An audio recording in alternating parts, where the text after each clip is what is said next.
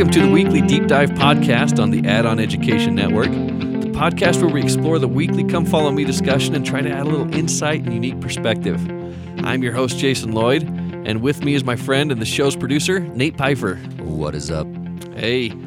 In this episode, we're going to take a peek at how God's Word is compared to a two-edged sword, wheat and tares, along with what it means to lay up salvation to your own soul. To your own soul, yeah. And how the Saul, you know how it goes. Yeah. At least it's not tuberculosis. Tuberculosis. Tuberculosis. We're back at that, huh? Back at that. All right. One of these days. Tuberculosis. How's that? Whatever. All right. How the Lord answers prayers by speaking peace to your mind, and also the interesting history of sacred rods, not just in LDS but in biblical history. So, tune in. Here we go. Let's start with the Word of God being compared to a two-edged sword. And you've seen that comparison in the New Testament, and here in Doctrine and Covenants, the Lord is saying that His Word is like a two-edged sword. And my take on this maybe perhaps is a little bit different, because I look at this and I see a key word here in how He describes the two-edged sword is its ability to divide asunder, right? And this division, when I think about the Word of God, I think about creation, because God spoke and it was so, right? Vayihi Elohim, Vayihi Ken, Vayomer Elohim, Vayihi Ken. And God spoke and thus it was, and so it was.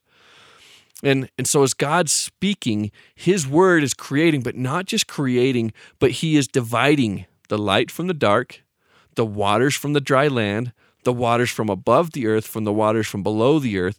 And it says, even in the beginning of Genesis, that the Spirit or the wind or the breath of God or His Word, right? Because you're speaking out the wind, the breath. Your breath is speaking out. So His Word is moving upon the face of the waters and calming those waters and creating this order by dividing it. So it's kind of a connection that I draw with creation and His power of His wind, His breath to be able to establish order by dividing.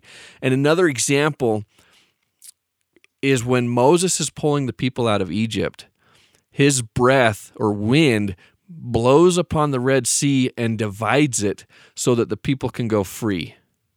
And that's the focus I think of when I think of the Word of God being quick or powerful like a two-edged sword or being able to divide asunder, is that He can cut through and divide things, spread it out, and create a path for freedom or a path for liberation, to let the bondage, the servants, the ones that are captive, to go free, just like in Israel's case. And this idea of creation in the Word of God is even carried over in John in the New Testament, because John says, in the beginning was the Word, and the Word was with God. And he goes on and he talks about the creation and this idea of the Word as Christ being that Word, but also creating the world, and how God uses the Word to create the world. And not just dividing this light from darkness, but also think about the dividing of the sheep from the goats. The Word of God is what separates your eternal future. If you're following the Word of God, then you end up being on one side of the line. And if you deviate from the Word of God and decide to not follow it, then you're being divided by that Word of God into a different eternal perspective. So He's not just dividing, like He says here, the joints or the marrow. It's not just cutting that way, but dividing even our fates, if you will. That Word of God has that power to divide or distinguish. And as much as it makes sense kind of talking about that from a clear point of view, I kind of wanted to wrap in, and I guess it just wouldn't be me if I wasn't finding some weird example to kind of tie into this deal, right?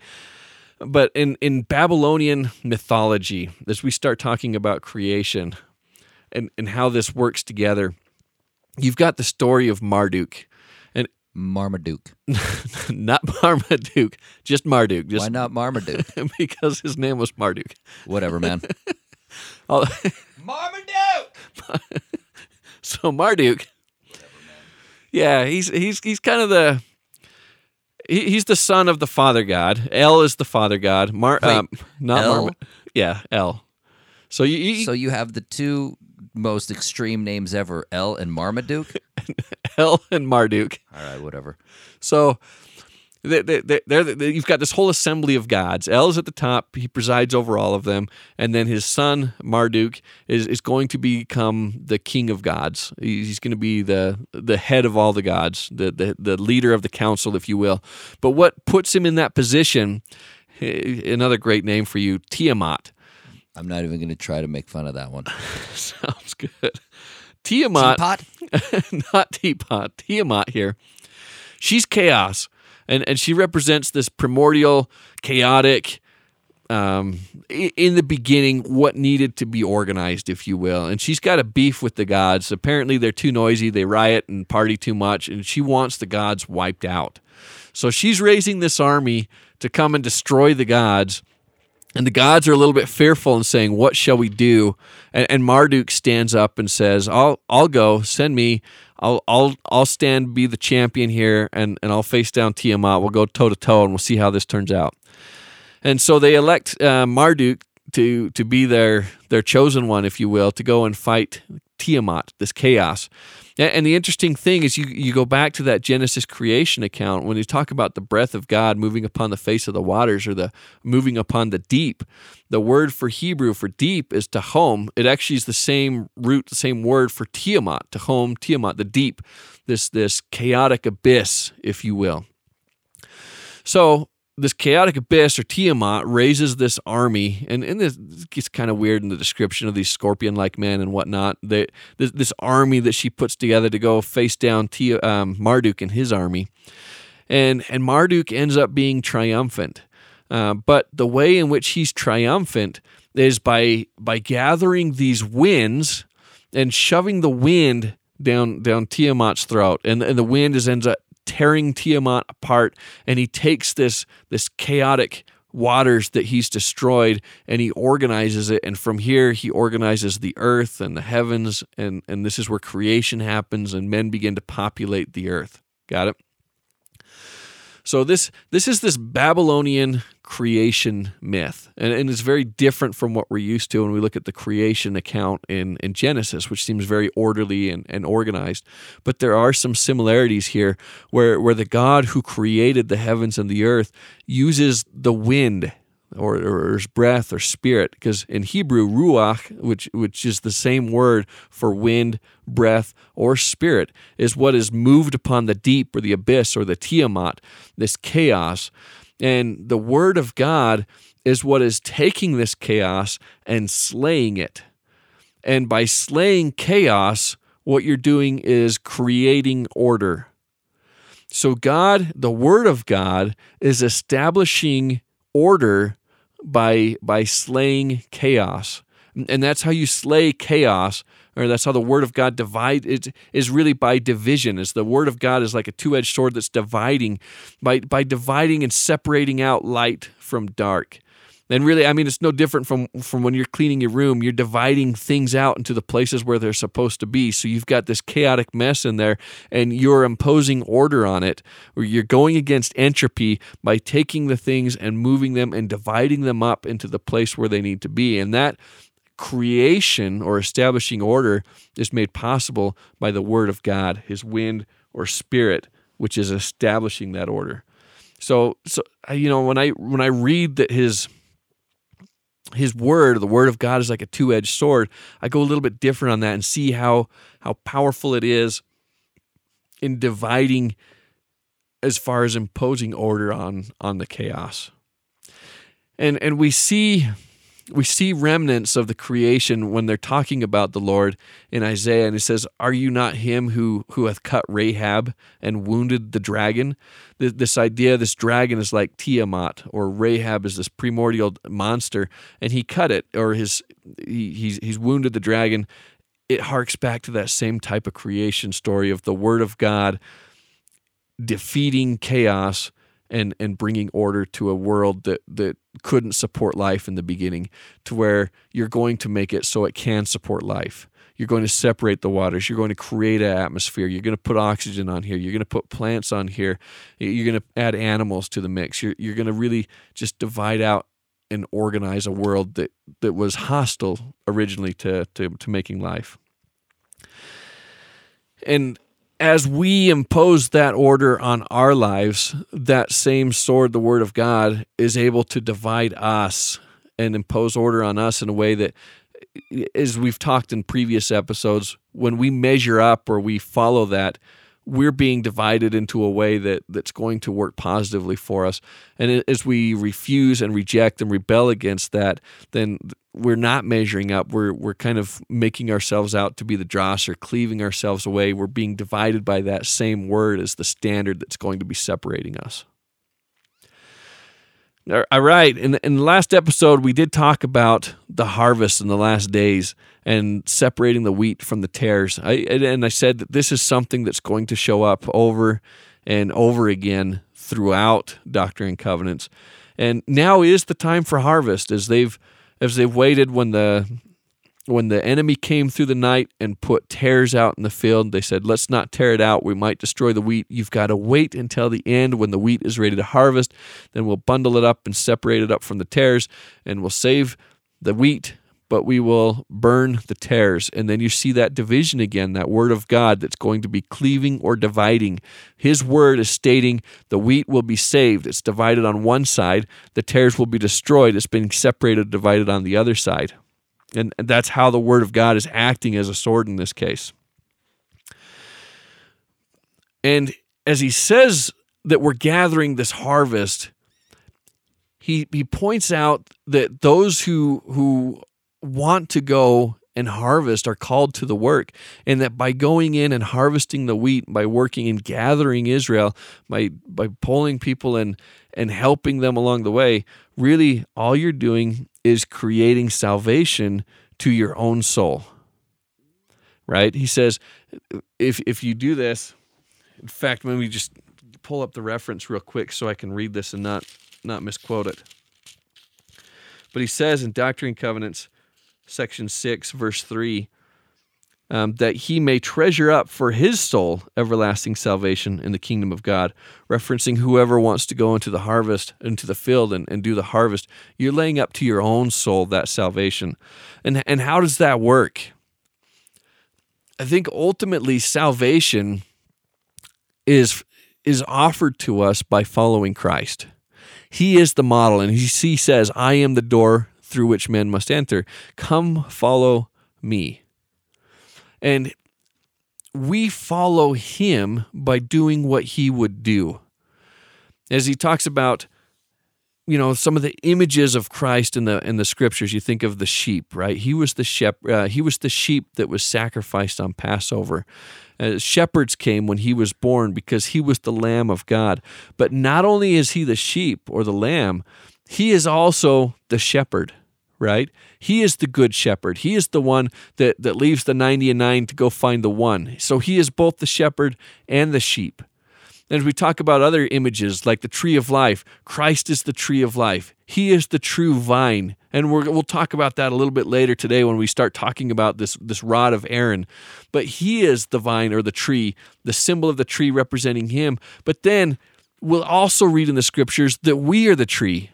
You read about the parable in Jacob chapter 5 of the tree that's getting the branches grafted in and scattered, the allegory of the olive tree. We are the tree. And the cool thing is, God became man so man might become God. And this idea that we can go out and do the work that Christ was doing, to go to find that one, to thrust in our sickle and to harvest the wheat and to gather them into bundles. We are participating in the Savior's work. We are becoming like the shepherd. And the shepherd became like the sheep so that we could become like the shepherd. And he says that invitation, that important invitation, come follow me. He does this. Think about fasting.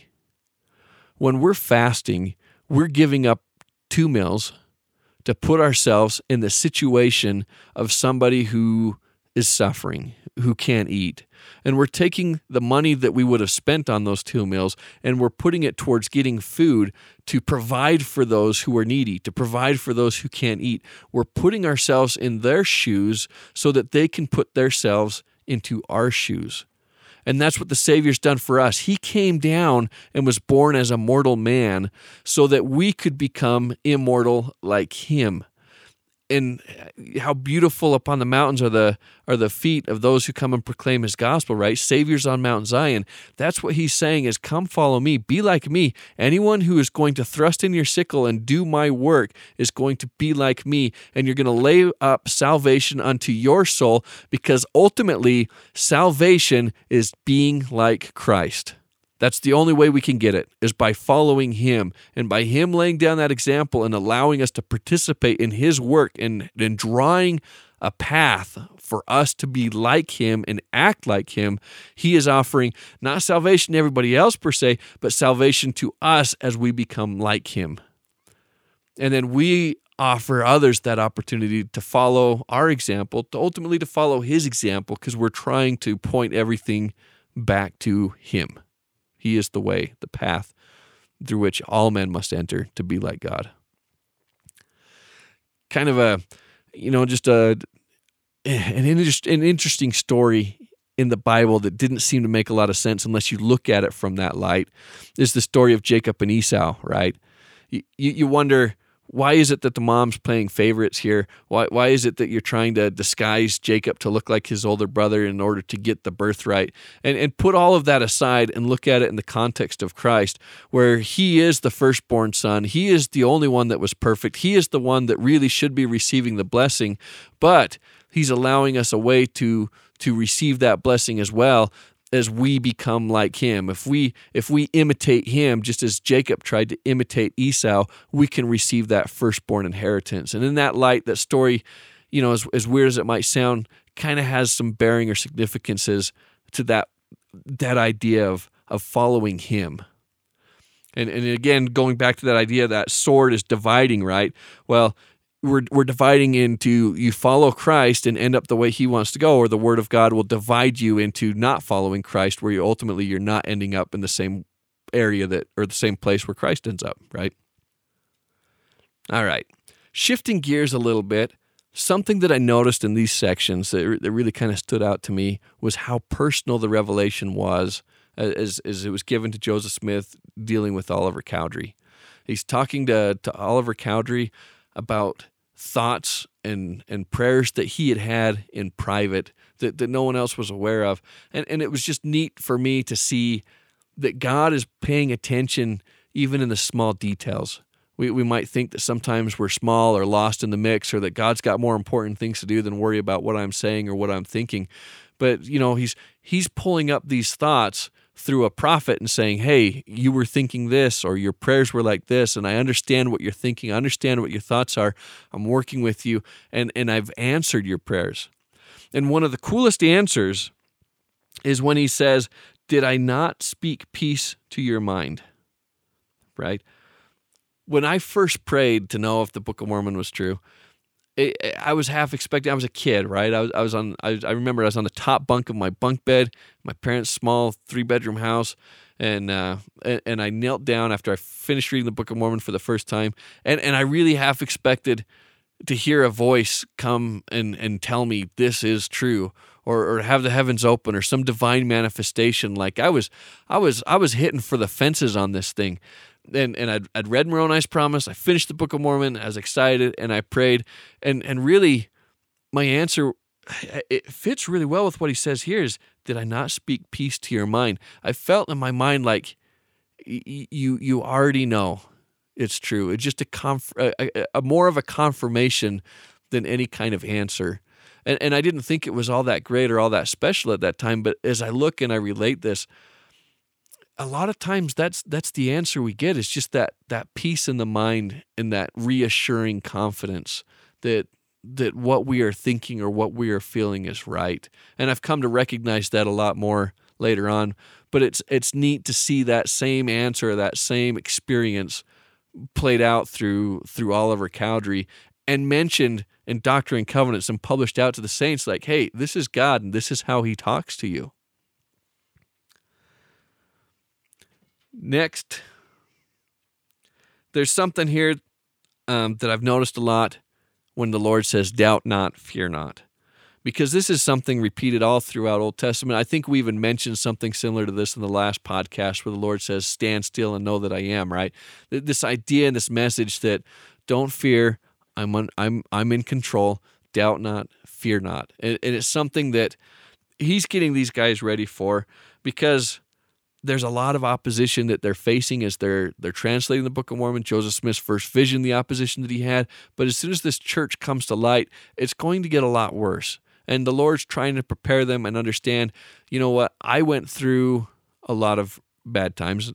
Look at the Savior. I mean, he was crucified. Look at what Job went through. Look at what all the prophets have gone through. Isaiah was cut in half in a tree, for crying out loud. I mean, these guys went through some bad times, and the Lord's saying, fear not, doubt not, right? Don't worry, trust. It's going to get rough, but I'm on your side, and there's nothing more comforting than to know that God is on your side, especially knowing that his plans can't be frustrated. It will work out. And maybe that's the biggest anxiety or worry that we have sometimes in our mind, is that fear that things aren't going to quite work out, or things are not going to be worth it at the end. But this idea, this reassuring thought that don't worry about it, it's going to be okay. It will work out exactly as I want. There's nothing more reassuring than that in my mind as they're prepared to jump into this work. Doctrine and Covenants, section 7 is fascinating to me because this one, as Oliver Cowdery and Joseph Smith are translating the Book of Mormon, they have this thought come up. And this is a thought that scriptorians and scholars have debated for a while, because it talks about John the Beloved in the New Testament and says that this idea that did he die, or was he going to remain on the earth forever? What happened to him? What is his fate? Because he talks about Peter's fate, and then it says if John will tarry, then that don't worry about that, right? And it left this question, this debate, and so Oliver Cowdery and Joseph Smith were kind of going at it, trying to figure out what it was. They each had their own opinion on this, and they agreed to consult the Urim and Thummim to find out the truth of the matter. Did John die, or is he still alive, or what happened to him? What is the fate of John? And what was so fascinating to me was the answer, because it's not like they asked the Urim and Thummim, and the Urim and Thummim said John is still alive. No, the Urim and Thummim showed them a manuscript that John the Beloved wrote, and they translated the manuscript to read Doctrine and Covenants, section 7. Section 7 is scripture. It's a writing by John the Beloved. Did you realize that, Nate? I had no idea. Yeah, I thought this was crazy. It's not just a revelation. It's not just God speaking, right? How easy would it be for God to say, yeah, he's still alive and he's on the earth and I got to work for him. Thanks for asking. I wish that's how I pretty much got all the answers to my questions. But instead, I think this is way cooler. He says, here, let me show you the answer. And then there's a translated document that John wrote down of his experience firsthand of what happened. I don't know. It's kind of cool.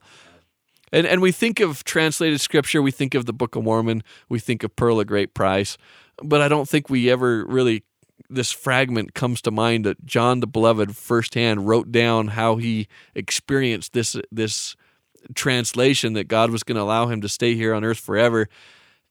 And then that little manuscript got lost somewhere, and the Urim and Thummim dug it up, showed him this manuscript that was translated so that they could write it in Doctrine and Covenants. So, yeah, I was impressed with that story. And I am also impressed with... Wait, but what did it say, though? Oh, Doctrine and Covenants, section 7, right? I know, but that's what I'm saying. It's like, what's the answer?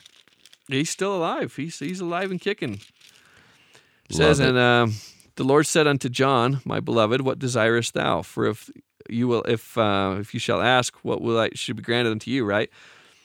And he talks about his desire. Well, it's kind of cool because it fits in with what we were just talking about in section 6. His desire was to thrust in his sickle and reap. He wanted to harvest and bring as many souls as he could to Christ. And then Peter's desire was to return right back to God, right? And this desire to go and labor and be like Christ, and ultimately that's how you get your salvation, as we were just talking, right? That the Lord said that's even more blessed, and you shall remain until I come again. Very cool.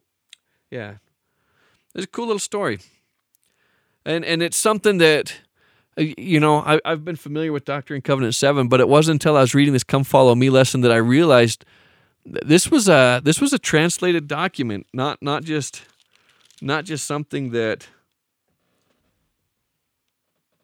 Well, I guess it even says it right here in Doctrine and Covenants 7, but I never even paid attention to it.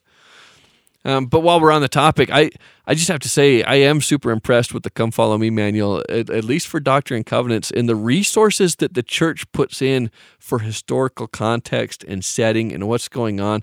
It's been very amazing, very interesting to see how much detail the church has put into it. You look at Saints Volume 1, Saints Volume 2. In the last few years, the church has really kind of dug deep to be more transparent about the history.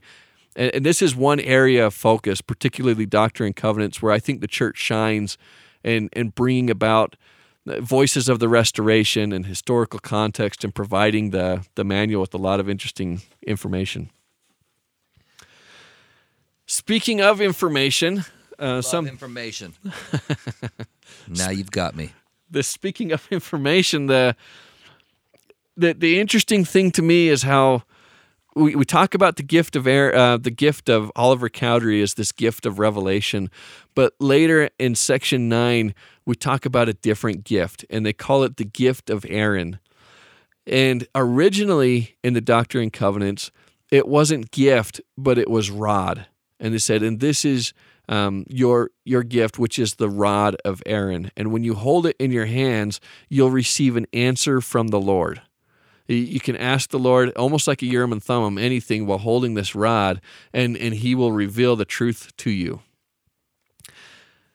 It's kind of interesting that you have this idea of a rod, and it's not unique with Aaron. It's not unique with Oliver Cowdery, this rod of Aaron. Cool story. 2 of the 12 apostles, President Young and Heber C. Kimball, were the only 2 that did not apostatize or turn against Joseph Smith, reject him. And later on in life, Joseph Smith gave him a gift because of it. So, in a book about Heber C. Kimball, the account's told, later Joseph did give him and Brigham Young rods, real rods, because they were the only ones of the original 12 who had not lifted up their hearts against the prophet. All he had to do, speaking of Heber C. Kimball, was to kneel down with the rod in his hand, and sometimes the Lord would answer his question before he had time to ask it. And it reminds me of the story, we talk about this being a rod of Aaron. And do you know the context of the rod of Aaron, what the rod of Aaron was, or any of the background history there? I mean, I'd like to think that I would have some idea, and I have no idea.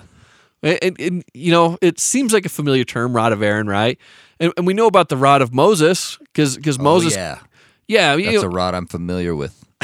Moses goes in and taps the rock, and water comes out of it, parts the sea, throws it down, it becomes a snake and whatnot. The snake, it's my favorite part of that story.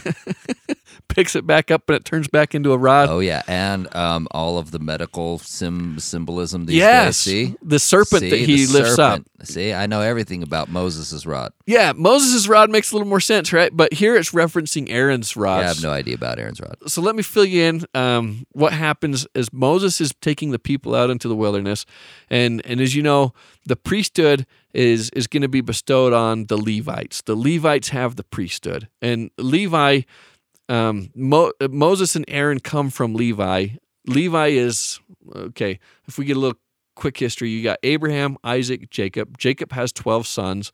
One of the 12 sons is Levi, and Levi's line all the way down to Moses and Aaron, who are brothers. And Aaron is this line through which the priesthood is going to be carried. And you have Aaron's line specifically, which are priests, but then you also have any Levites in general through, this family line can have the priesthood. But the rest of Israel, they don't have the priesthood. They receive inheritance in the land of Israel. So you have a tribe, or you have a tribe of Judah. So you have a piece of land, a nation that's cut out for Judah, a nation that's cut out for Joseph, a nation that's cut out for Dan and Naphtali, and all the 12 sons. Wait, is there one that's like Shem or Sham or something? Or is that who am I thinking of from the Multicolored Dreamcoat musical, greatest musical ever? Shout out Donny Osmond. All right, sorry, keep going. Okay. So they get land. They get land. All of them get land except for the Levites. They don't get land because they get the priesthood instead. That whole line is dedicated to priesthood. So where do they live? Excellent question. Thank you. They are interspersed throughout all of the other territories. They live in Dan. They live in Dan. Dan was the one that I was thinking of. They live with Dan. Do they really? They live with Dan. They live with Naphtali. They live with Judah. Oh, they live because they're the priests. Dan, who I was thinking of. All right. Yeah, they're the priests. So their job is to officiate the ordinances and to serve all of Israel as priests. So you would have a priest that would come live with your family, and that priest would administer to your family. In right? Dan land. Yeah, so there's no Levi land. The Levites are scattered through all of Israel to administer to all of them because that was their inheritance, was the priesthood, not land, right? Well, anyways. Were they upset about this? Because, again, you might not know the answer to this, but here's the thing. All that I really get out of, not all, a lot of what I get out of the children of Israel is that they're always upset about something, right? Well, and so I'm just thinking to myself, I don't know, was Dan or was Levi's people upset oh, we don't get land, or did they realize the gravity of the gift that they were actually given? Yeah, it's a great question because someone does get upset. In fact, gets very upset with this, and it's not Levi. It's Levi's long gone at this point, right? Yeah. There's another tribe at the time of Aaron and Moses that say, "Aren't we just as good as Aaron? Why don't we have the priesthood? Why doesn't God give us the priesthood?" So that's not that they're jealous at this point, at least, about land as much as the priesthood. And so this guy in his house said, hey, they came to Moses and said, "Hey, we feel that we're the ones that should be having this gift."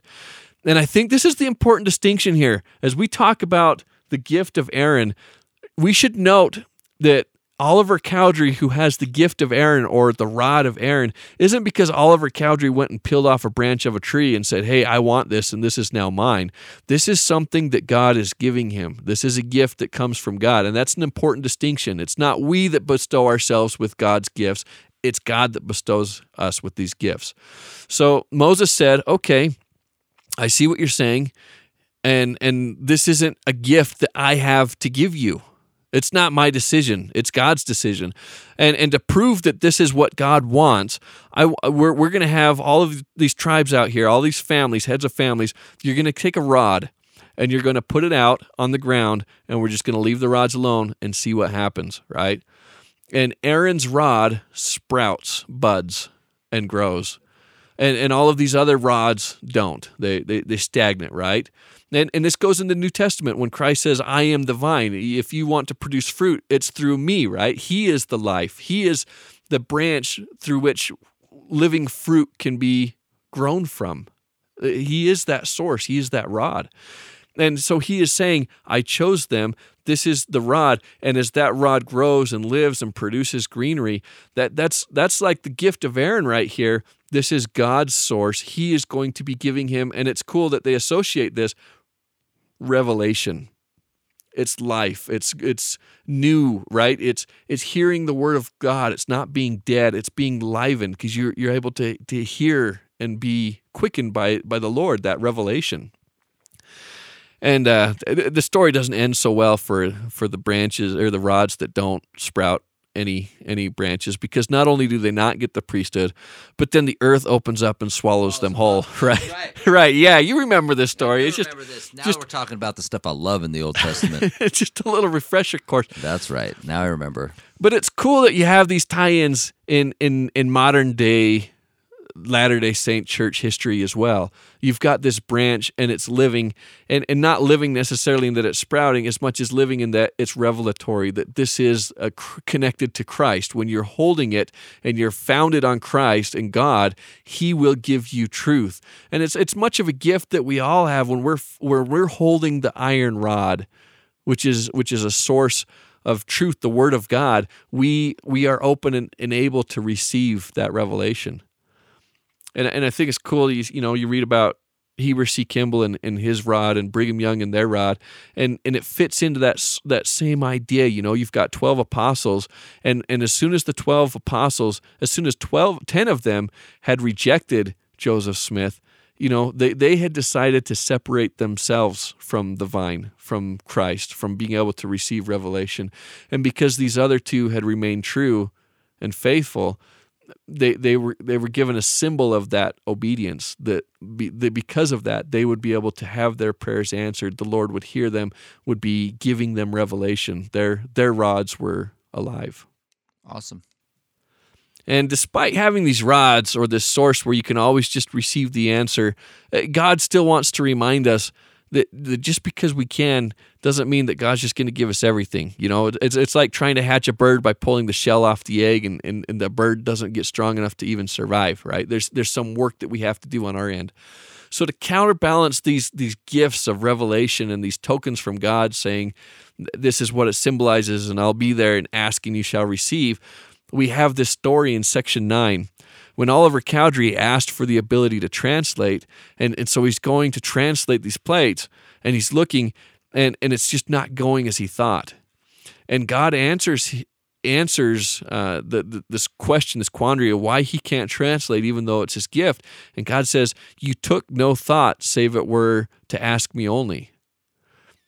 And going back to Joseph Smith's first vision, right, we can't, even though we have access to God, and he says, ask and you shall receive, knock and it shall be open, even though it says, if any of you lack wisdom, let him ask of God, still, let's not forget that Joseph Smith spent a lot of time trying to attend every meeting as occasion would permit, trying to study the scriptures, trying to find out on his own. Even this revelation about John the Beloved, and whether he stayed or whether he died or what his fate was, didn't come without first having a discussion until they get to the point where they're going to turn to that, right? So even if we have access to God, and even if he's there willing to answer our questions and answer our prayers, a lot of times what the Lord wants to see from us first is to take effort into trying to come to our own conclusion. Figure out what it is. Find out, like the scientific method. But you can't just go testing if you don't even have a hypothesis you're testing. Figure out what that hypothesis is first. Find out what you think it is. Find out what you think the answer to your prayer is. And then when you've come to a decision, bring that decision to the Lord and ask if that's right. Because the Lord says you must first do everything in your power, and then can you stand still with the utmost assurance to know that the Lord will deliver you. But he's not going to sit there and deliver you every time without you putting in that work first. So it's kind of a cool reminder to just counterbalance that gift that he's given him of revelation. Awesome. All right, thanks for listening. Next week, we're going to be diving into February's lesson, which is going to be dealing with the cunning of the adversary to try to destroy this work even before it begins. And the wisdom of the Lord being even more powerful than that, knowing what was going to happen. Kind of how we talked about in a few episodes ago about how the ways of the Lord are not going to come to naught. They won't be frustrated. And we're going to talk about how that works with us as we prepare ourselves for whatever work we have, and some of the frustrations or things that might lie in our way, and how the Lord prepares us to help overcome those and deal with those challenges. All right, until next time. See ya.